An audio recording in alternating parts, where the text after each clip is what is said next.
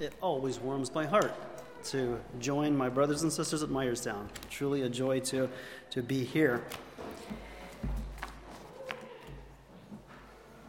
There was a young man in a congregation, and sometime in during the course of the service, there was a time for corporate prayer. And this young man, for the first time, had the courage to lead out in audible prayer. And during his prayer, he got a few things wrong. He remembers thanking the Father for dying on the cross. He praised Jesus for triumphantly raising the Holy Spirit from the grave, and he stumbled through some twisted theology, and it wasn't going well, and he finally came to that word, amen, and he was done. And he sat down, and he said in his heart, he said, I will never do that again, and I won't put myself in a situation where it could happen again. And furthermore, as soon as the service is over, the exit sign and me are going to be, we're going to be together fast. Nobody's going to stop me and say, young man, you have some things in your theology incorrect. Well, the final amen to the service did happen, and the young man made his attempt for the exit sign, for the door, and it was quite a few people to dodge, and he got around. He was getting around people, and lo and behold, he felt it on his shoulder. He looked around, sure enough, an older man's looking right down at him. And he said, years later, he could remember the words verbatim. You want to know the words? The older man said, young man, I want you to know one thing.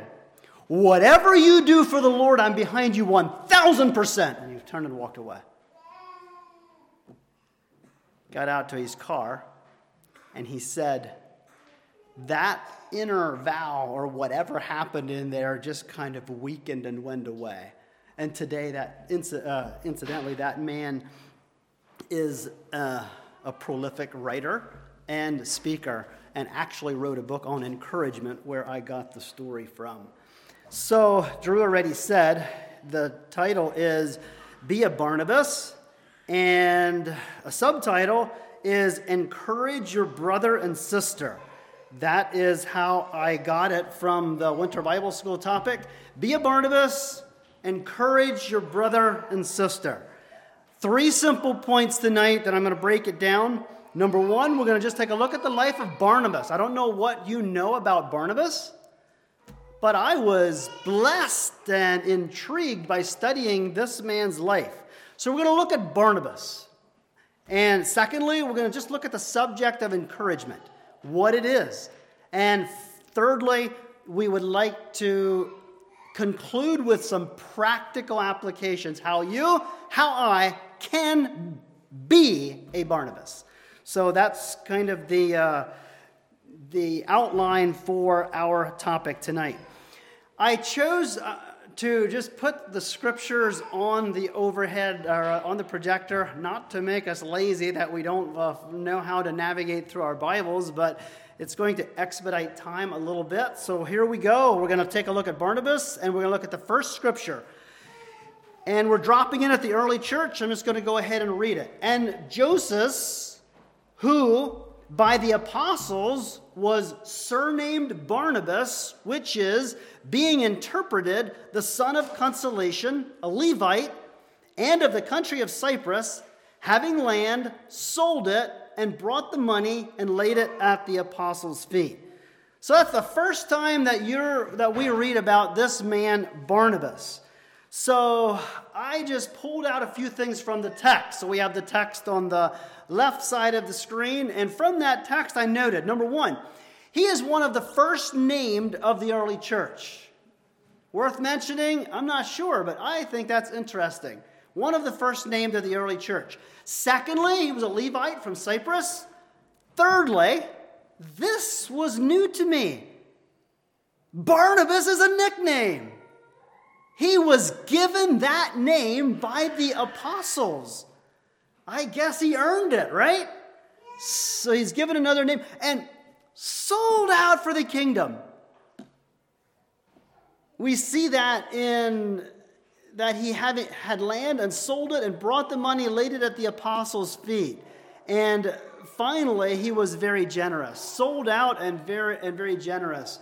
Now, I don't know, I'm not sure if you're up to date on real estate prices, but real estate prices, most of the time when I hear figures, are just out the roof, and I don't know what they were in Barnabas' day, but I'm going to suggest this act was significant. So these are just a few things that we're learning from this man, Barnabas. And I don't know, first glance, I admire the man, right? I really do. So let's fast forward now. That was Acts 4. We're going to jump ahead to Acts 9. So here we go, Acts 9. A lot happened in Acts 6, Acts 7, Acts 8. But Acts 9, we have this man, Saul, who was a notorious person and an enemy of the church. I don't know how you would respond or how I would respond if I would say, hey, one of the Al-Qaeda leaders is here and he wants to join up with you. Or maybe one of the big names in the ISIS group. That's kind of the equivalent that we got here. Let's read. Saul was come to Jerusalem. He essayed to join himself to the disciples, but they were all afraid of him and believed not that he was a disciple. But Barnabas took him and brought him to the apostles and declared unto them how he had seen the Lord in the way, and that he had spoken to him, and how he had preached boldly at Damascus in the name of Jesus. So that's the setting. This notorious man Saul showed up and said, something happened in my heart and I want to join you all. What do you think? Are you in? Open arms? Welcome, Saul. You killed my mother. You took my uncle to prison. But yeah, welcome, Saul. The disciples said, I don't trust him. I don't believe it. Barnabas takes him.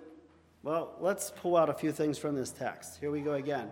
Number one, somehow this man Barnabas had some discernment, and he believed in him. He stood by his side. It would have been one thing to just come and present his case to the apostles, but I get the picture that there's a meeting and the apostles are there, and the door opens, and in comes Barnabas, and he's got this man Saul, got his arm around him. They come right up front, and Barnabas is his spokesperson. He didn't only bring him, he spoke for him and declared unto them what he had seen. So now we're starting to get the picture of this man as an encourager. He is sold out for the kingdom. He is generous, and he believes in people, or he had some discernment. So again, I am liking what I see in this man that we call Barnabas. So, by the way, so they accepted him, and wow, did Saul, or who we know as Apostle Paul, did he ignite? He started preaching, and his preaching was radical. His preaching was so radical that some of the Greek-speaking Jews couldn't handle it. And I have not wrapped my mind around why it's the Greek-speaking Jews that said, no way, not happening here in Jerusalem. We're going to kill him. Isn't that ironic? Now the killer is sought to be killed. So that's kind of what happened. Well, they let him. They planned an escape for him, and they sent him home to Tarsus, his hometown. So now we're going to fast forward again. We're going to skip over Acts chapter 10, and we're going to drop in at Acts chapter 11. So Acts chapter 11. Well, let me just give you a little bit of background. So persecution is happening, and persecution brings challenges. But oftentimes, you've heard this quote that the blood of the martyr is a seed of the church. So when there is persecution, often what happens is there is a spreading of the gospel that maybe wouldn't happen if there wouldn't be persecution. Exactly what happened in this era. So the persecution spread the believers. There was a little town of Antioch due north of Jerusalem, and there was some good things happening up there. So let's read it. The tidings of these things came unto the ears of the church, which was in Jerusalem. And they sent forth Barnabas, that he should go as far as Antioch. And when he had come, he had saw the grace of God. He was glad and exhorted them all, that with purpose of heart he would cleave unto the Lord. That they would cleave unto the Lord. For he was a good man, full of the Holy Ghost and of faith. And much people was added unto the Lord. Then departed Barnabas to Tarsus for to seek Saul. And when he had found him, he brought him unto Antioch. And it came to pass that a whole year they assembled themselves with the church and taught much people. And the disciples were called Christians first in Antioch. I don't know about you. That passage is very refreshing. You have a little nucleus of believers in this town of Antioch that are hearing the word of God, responding to the word of God. Good things are happening. And the word gets down to Jerusalem. And Jerusalem says, we need to send somebody up there. Barnabas. He's the man. I find that interesting. So let's take this passage of scripture we just read. Number one, Barnabas is chosen. I think that says something about this man we're putting in the highlight tonight. He was chosen to go and encourage the believers up in Antioch. And I wondered why they chose Barnabas. Does it have anything to do with his surname? Very likely does. Second thing I see, he was willing to go. So he was chosen to go, and he was willing to go. I'm really starting to appreciate this man, Barnabas. You go. Sure, I'll go. He gets there. Now walk into the Antioch church with me. Don't tell me that he saw a clone of Jerusalem. I'm sure some things were a bit maybe out of order. But look what he does. Look what he saw. He saw the grace of God. He saw believers responding to the gospel, and he knew that God was working here. And after he saw that, he was glad. And I don't know if that merits a spot on the screen, just simply glad. I'm going to say it does. I pull that out of the passage. You tell me about a day that you were really inspired and encouraged by a sad person. Now, we do have valleys in life, don't get me wrong, but there's a reason the Bible says serve the Lord with gladness and not serve the Lord with sadness. So Barnabas pops in at Antioch. He saw the grace of God. He was glad. My simple point, our disposition has a lot to do with the message that we send. So he was glad. And look what he does, and he does it well. He encouraged them. And sometimes sometimes I think of encouragement as just kind of like a back-slapping person. Yeah, you can do it. But this was a lot deeper than just a slap on the back. This was, look what he says. I would love to hear his entire message of encouragement. But the snippets that we have in the scripture are, he exhorted them with purpose of heart, cleave to the Lord. In other words, this is not a sprint. This is a marathon. You're going to have to hold on to the Lord through your life. I am liking this man Barnabas. He encourages them. So, It had to be great the first day or two at ministry and encouragement at Antioch. But now, remember the man that he brought into the Jerusalem church one day with his arm around, and this man was not trusted.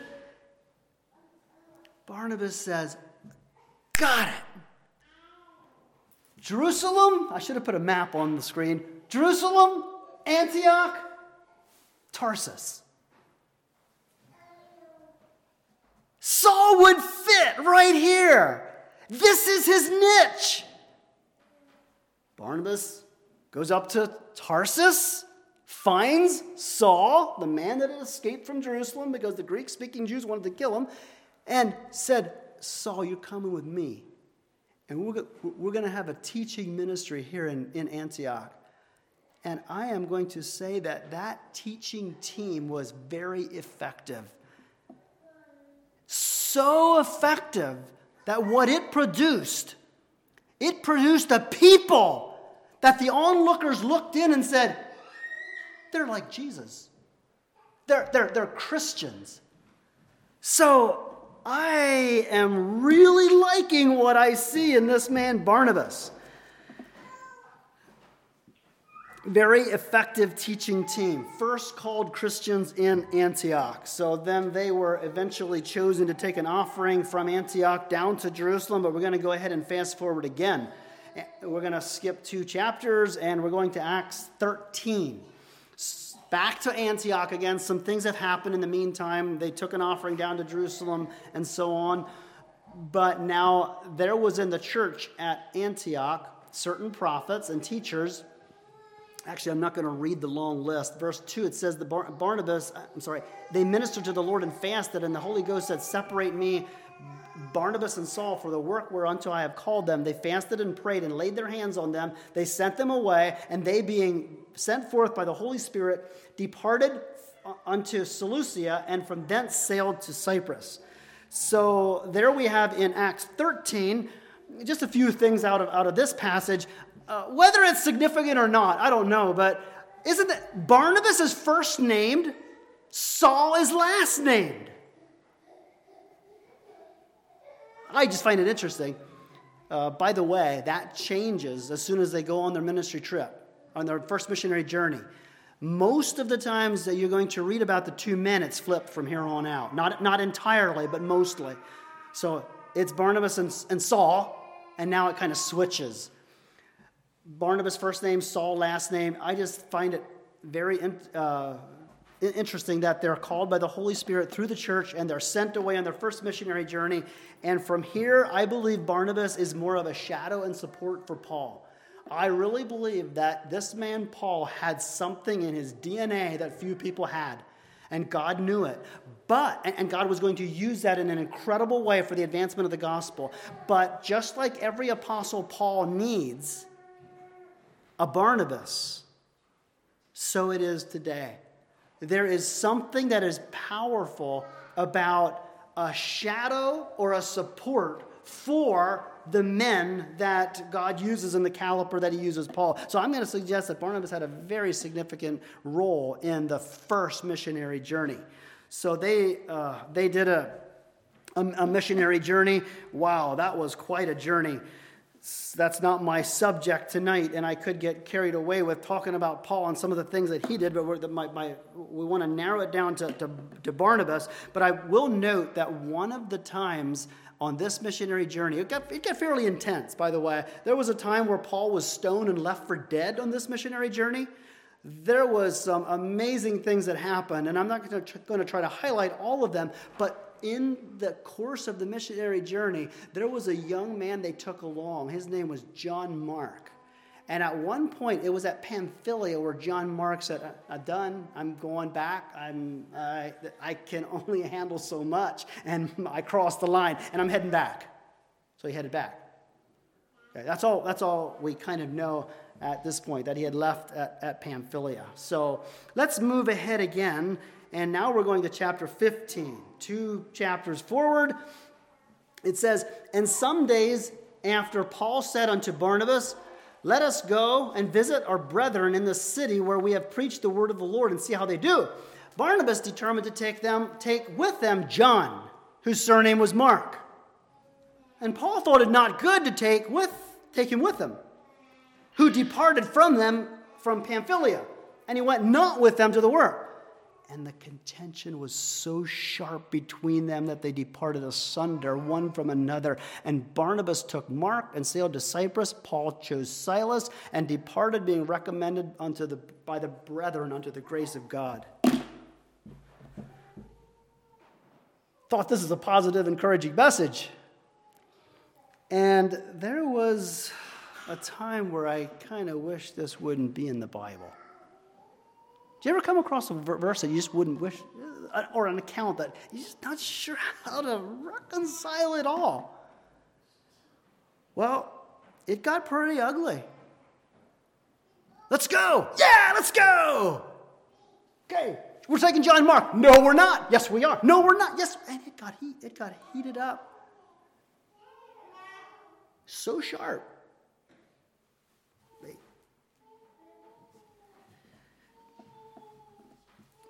Well, I was parked on this verse for a while, and one thing I learned: encouragers sometimes do more than say, "Yeah, Paul, you got this."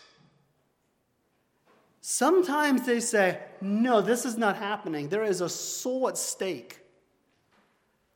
Imagine what would have happened if they said, "Let's go. Yeah, let's go. We're taking Mark." "No, we're not." "Okay, that's fine." So John Mark would have been left in the shadows to live with being a quitter. He would have, in fact, it very likely would have defined the man. And I'm going to suggest that you would not turn in your Bibles to the Gospel according to St. Mark. But this encourager named Barnabas said, "Yes, he is.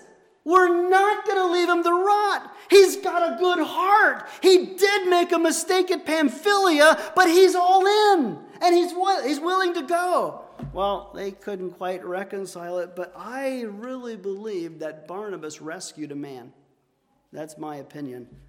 I could be wrong on that, but I just am liking what I see in Barnabas, and I'm going to suggest that maybe that's one time where Paul was maybe not quite correct. But again, it's a good example of God taking our ashes and making beauty out of them. God does that so well over and over and over and over again. By the way, later in life, Paul will write in 2 Timothy, "Bring John Mark. He is very profitable to me in the ministry." Isn't that great? God is so good.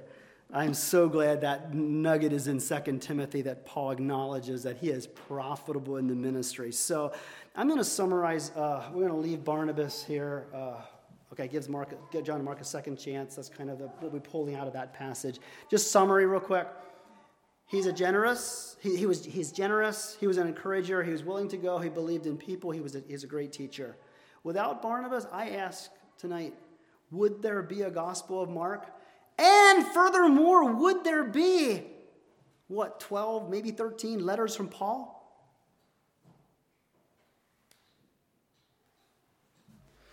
Don't know. All I know is I like what I see in Barnabas, and I'm hoping that this will encourage you to be a Barnabas. I don't think we can ever comprehend the impact that Barnabas had on the church through his what? Encouragement. Son of encouragement is what his name means. Son of consolation. Let's just talk about this word encouragement just a little bit. So the root word is courage. Courage defined. I don't often go to Webster for inspiration, but I actually got some inspiration out of Webster. I really like how Webster defines courage. Listen to this. I'm going to repeat this.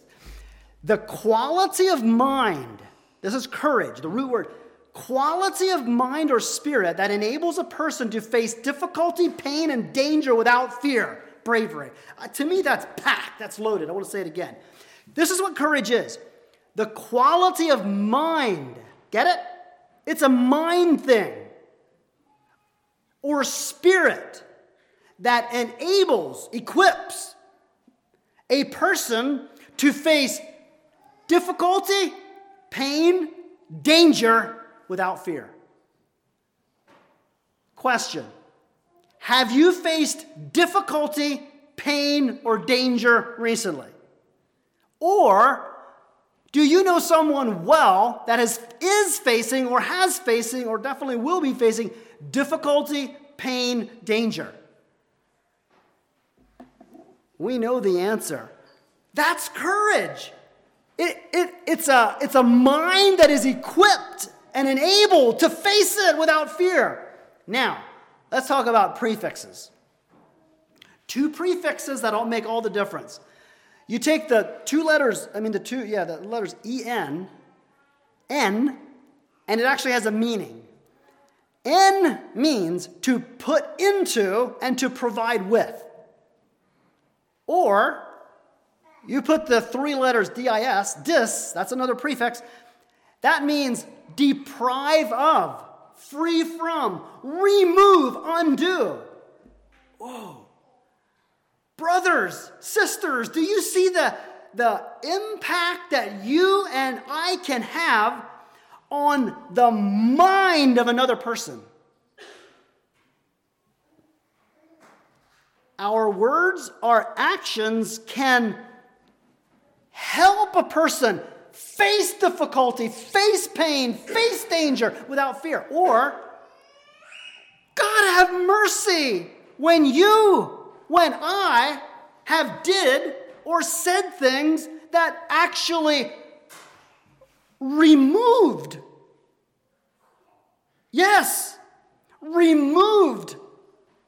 from a mind the ability to face difficulty, pain, and danger without fear.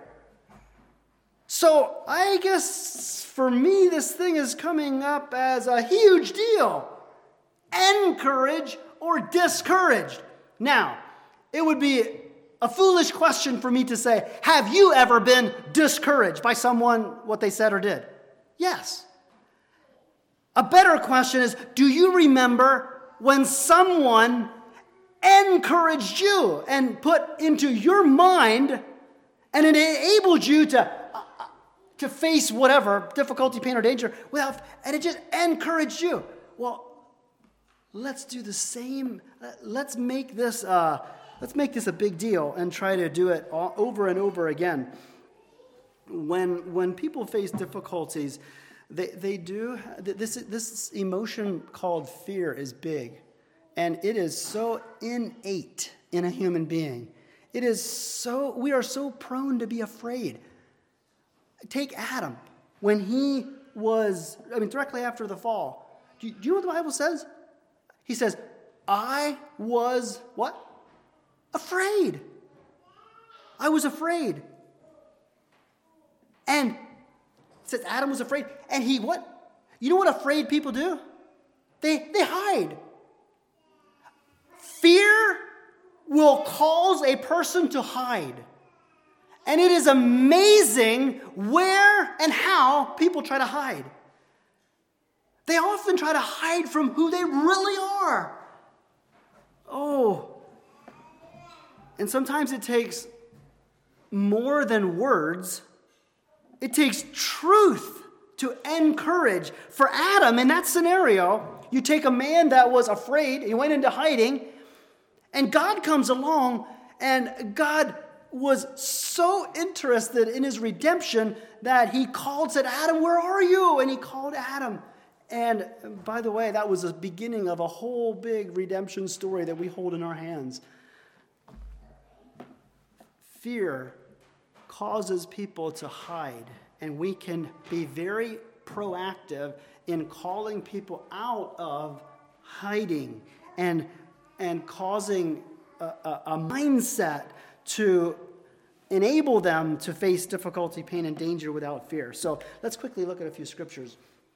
No, I'm not going to make too many comments on these, but Joshua, the son of Nun, this is in Deuteronomy, which stands before thee, he shall go in thither, encourage him, for he shall cause Israel to inherit it. That's Joshua taking Moses' place, and God knew that he needed encouragement. In 2 Chronicles, it says, that's Hezekiah, commanded the people that dwelled in Jerusalem to give the portion of the priests and the Levites that they might be encouraged in the law of the Lord. And in 2 Chronicles 35:2, it says, and he, that's Josiah, set the priests in their charges and encouraged them to the service of the house of the Lord. I can't make many comments on that. I just think that is interesting how it's woven through the scriptures. That encouragement is very important. Here we go into the New Testament. Exhort one another daily while it is called today, lest any of you be hardened through the deceitfulness of sin. And I just want to stop there and say, this is a daily need that we have. Exhort or encourage, kind of synonymous. If we don't have it, the tendency for you and the tendency for me to sin is so real that you need encouragement and I need encouragement. And that's why we're here tonight. That's why we gather. That's why we get together. It goes right into the next verse in Hebrews 10. It says, let us consider one another to provoke one another to provoke unto love and to good works, not forsaking the assembling of ourselves together as the manner of some is, but exhorting one another, and so much the more as you see the day approaching. Brothers, sisters, the day that's approaching, do you have any idea what that is? That's the day of the Lord when the Lord comes back. We're told in the scriptures that as that approaches, it is going to be intensify and be more and more of a need. Now, you know what's happening in the world today. There is turmoil. There is question marks. There is what is going on. I don't know. I saw a touching picture recently before the war broke out in Ukraine that some Ukrainian believers were gathered in the cold and in the snow, and they were just getting together to pray. I am guessing. No, I know that something happened when they got together and prayed, that they were encouraged to face what they had to face as we speak. And my mind cannot really fathom what that would be like. I am convinced that it is going to be a need for every area of the world. And we should get used to it now. We should get used to the need to encourage, exhort one another. So much more as you see the day approaching. And the last verse I have up there is just one on discouragement. Just to throw in there, fathers, provoke not your children to wrath, lest they be discouraged. And those of us as fathers, we hang our heads. We do. Because we know that there have been times where we have said things and did things that robbed from the quality of mind for them to face danger, difficulty, harm without fear. Oh, let us be encouragers. Be a Barnabas. A couple practical applications real quick. So the first thing that I would like to, this is just kind of a general overarching kind of concepts. Number one, look for opportunities. There's a verse in Isaiah that says, the Lord God has given me the tongue of the learned, that I should know how to speak a word in season to him that is weary. He wakeneth me morning by morning. He wakeneth mine ear to hear as the learned. So I'm not quite sure where the waking up in the morning what it's got to do with this, but I think it has everything to do with it because it's in the verse. So I wonder what would happen if you and I would every morning wake up and say, Lord, give me the tongue of the learned. How can I speak a word to somebody that is weary today? How can I... And we listen. I wonder what would happen in this area of encouragement if we would do that. This is kind of a general application. Just look for opportunities. And it starts by waking in the morning and listening. And another thing is looking for good in others. In every good person, there's some bad. This is a quote that I ran into recently. I'm still processing it, but I like it. In every good person, there's some bad. In every person, there's some good. It's all a matter of what you're looking for. Now, at first I thought, that kind of implies that, well, we don't worry about any bad in any person. We just kind of look for the good in every person. We don't touch the... No. Barnabas didn't have that approach at all, right? He was willing to stand up when it's time to stand up. But I think there's a lot of truth in that. So it's a real general application. Look for opportunities. And what are you looking for? If you can look for something bad, you'll find something. Know anybody that all they can see is something bad? I'm going to guess that you're not going to get a whole lot of encouragement out of them. But show me somebody that is looking for good and to cultivate the good. I'm sure you're going to get some encouragement out of that. So I broke this down into two categories. We're going to look at some ways that we can do it verbally and then non-verbally. And the verse that I'm using here is death and life are in the power of the tongue. You know that your words, life or death, it's powerful. Proverbs 18:21 says it. Number one, practical applications, verbal. Call people by name. When is the last time somebody called you by name and you said, now that ticked me off. He knew my name. I just think there's something about, I don't know what it is. When somebody calls you by name, sometimes like, oh wow, how did he know my name? We were chatting about this at the supper table one time, and I said, it is actually a big deal. We should do it as much as we can. Now, I know we can't remember everybody's name. Go into a new church and try to do it. Like Larry Showalter, remember him? I've already said he probably studied our church directory as much as he studied the scriptures while he preached. No, but he was extremely intentional about seriously calling people by name. And I think that encouraged people. I really do. We were chatting about it at the supper table one time and said, yeah, it's a big deal. And I said, well, it's in the Bible. It's in the Bible? I said, yeah, it's in the Bible. And 3 John, last verse. There, I should have put it on the screen. It simply says, greet your friends by name. So it is one thing that a person can do that is encouraging. I shared this at another church, and somebody came up to me after it was all over, and he said, I want to tell you a story. He said, this is in the business realm, but there's this businessman that had a name, like a 6-syllable name that nobody could pronounce. And, we get ourselves in trouble when I even try to skip over some verses sometime because it's so hard to say their names. 6-syllable names, try to pronounce them correct. Anyway, there's one guy in business, nobody could say his name.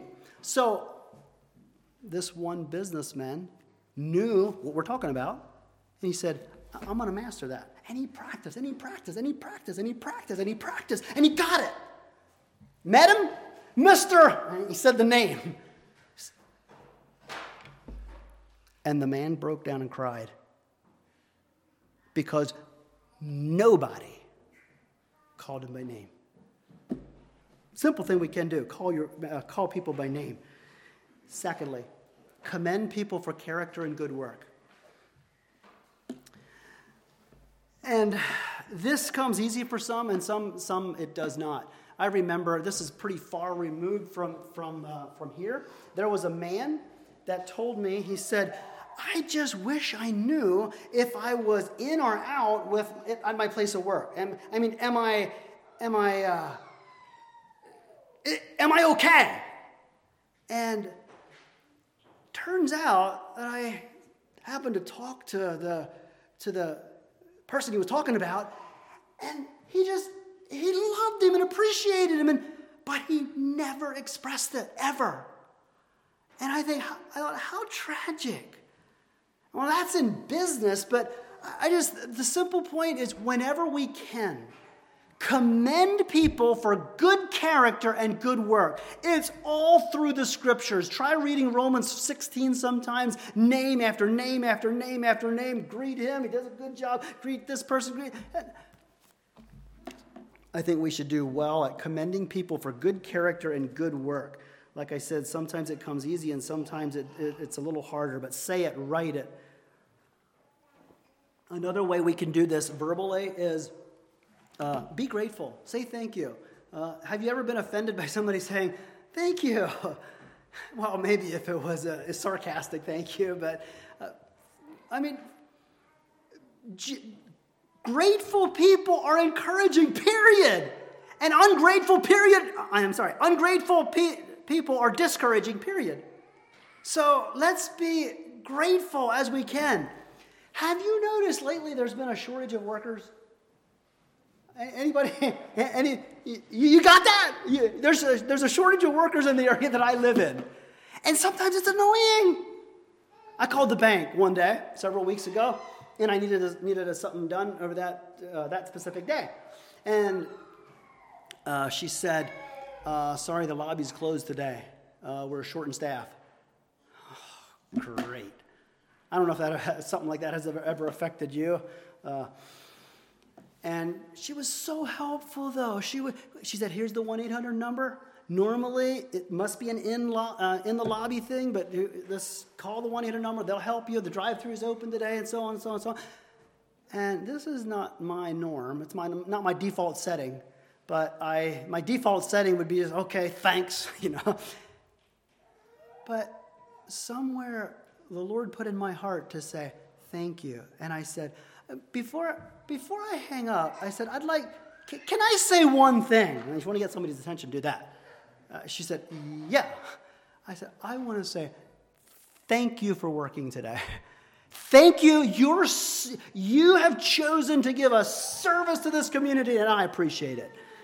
Anyway, it's easy to say thank you when we're really, really, really thankful. But try it sometimes when we don't feel like saying thank you. Be grateful. That is another way that we can say, be an encourager. Just a balancing statement here. Speak the truth in love. This does not mean for a minute that everything we say is always, yeah, you got this. You're doing a good job. If they're not doing a good job, you can't say they're doing a good job. And actually, to flatter somebody is not encouragement. It's not giving them the mindset to go on and face difficulty, harm, and danger without fear. Balancing this by, there is a time to be a Barnabas and say, no, John Mark's going with me. And maybe there's a time to say, no, you cannot do that. You will not talk like that. You will. The ground you're treading on is dangerous ground. And your sin will find you out. You go on. And actually, that's encouraging. It really is. May not feel encouraging to the moment. And the last one I have in verbal is sing. When's the last time somebody was singing that it was annoying? Well, maybe there could be an occasion. But for the most part, sing. I remember working, and there was a lady and her daughter hanging wallpaper, and I wasn't having the best day in the world, but they were singing, and it made a difference in my day. Go into the palace of King Saul, if you will. He was grumpy. Nobody wanted to be around him. They said, hey, go get David. And David comes in, and he starts, singing. And the palace became a different place. There was a refreshment in the place. Try it. Even when you don't feel like it, sing. I think God's people should be a singing people. Some verbal things, nonverbal. Number one, listen. We are not good listeners by default. And sometimes the most encouraging thing you can do for somebody is just listen. Listen to them while giving a listening ear. Secondly, smile. Yeah. When's the last time a smile just totally annoyed you? A smile can be encouraging. A merry heart is like good medicine. I feel sorry for the for the folks that just can't seem to smile ever. Now I know that some of us don't want to smile 24/7, but a smile, a radiant glow can be so encouraging. And this is all nonverbal ways to be a Barnabas. Thirdly, sometimes just being there. You know how it is. You're going to the viewing. You're already thinking, what am I going to say? Maybe you don't do that. I do. What do you say? There is nothing to say. Maybe you were in the line and it was your mother or your father or someone real close to you.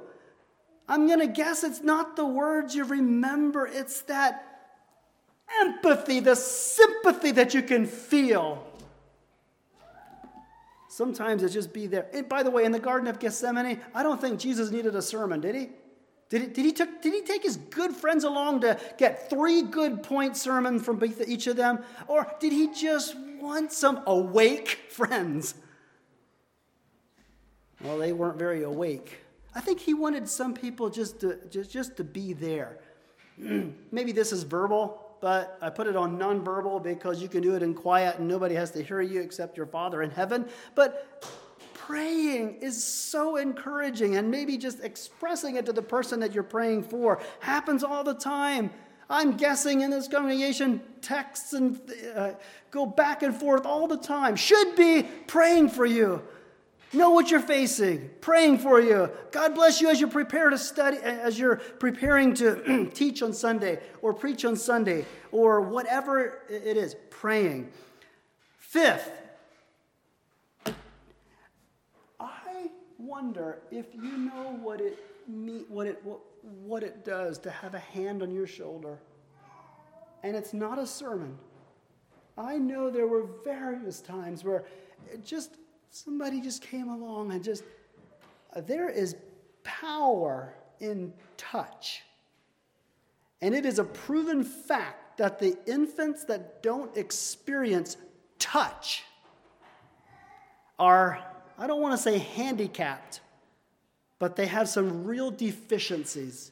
There is tremendous power and encouragement, and of course, I'm talking about appropriate touch. Nonverbal ways to be encouraging. 6thly, a godly example. Sometimes one of the most encouraging things is just see a life that is godly. Go into the youth group and you show me a man that stands for what he believes. And he's a man. And he has convictions, and he's not going to be swayed back and forth. And I'll show you somebody that is incredibly encouraging. And remember, encouraging is giving people the quality of mind to face difficulty, pain, danger without fear. A godly example. And number 7 is generosity. I know a man in a weak moment said this. He said, I am so overworked and underpaid. Do you ever feel like that? Only to get an incredible financial gift. Sometimes encouragement comes through generosity. It can be a gift. It can be an act of service. It can be a card. It can be so encouraging. And I think this is the last one, cooperation. And I'd like to ask, how many of you have ever been responsible to organize an event? And when there is cooperation, it is very encouraging. Need I say more? When there is not cooperation, it can be extremely discouraging. So I am hoping those verbal tips and nonverbal tips will make a difference in our lives as we go from here. I know that it's easier for some than others. It is a spiritual gift. That's another subject. But it is an exhortation for all of us to be encouragers. And we are called to exhort one another daily as we see the day approaching. So I'm just asking you to do one thing. Would you please choose somebody right now? Maybe you want to write a name on a piece of paper and just commit to encourage them somehow, some way. And then make it a life practice. And I'll guarantee you it will make a difference in life. Where is Drew? Or am I just going to do I turn it back to somebody? Or Okay. One story if I can, and then I'll turn it over to Nate.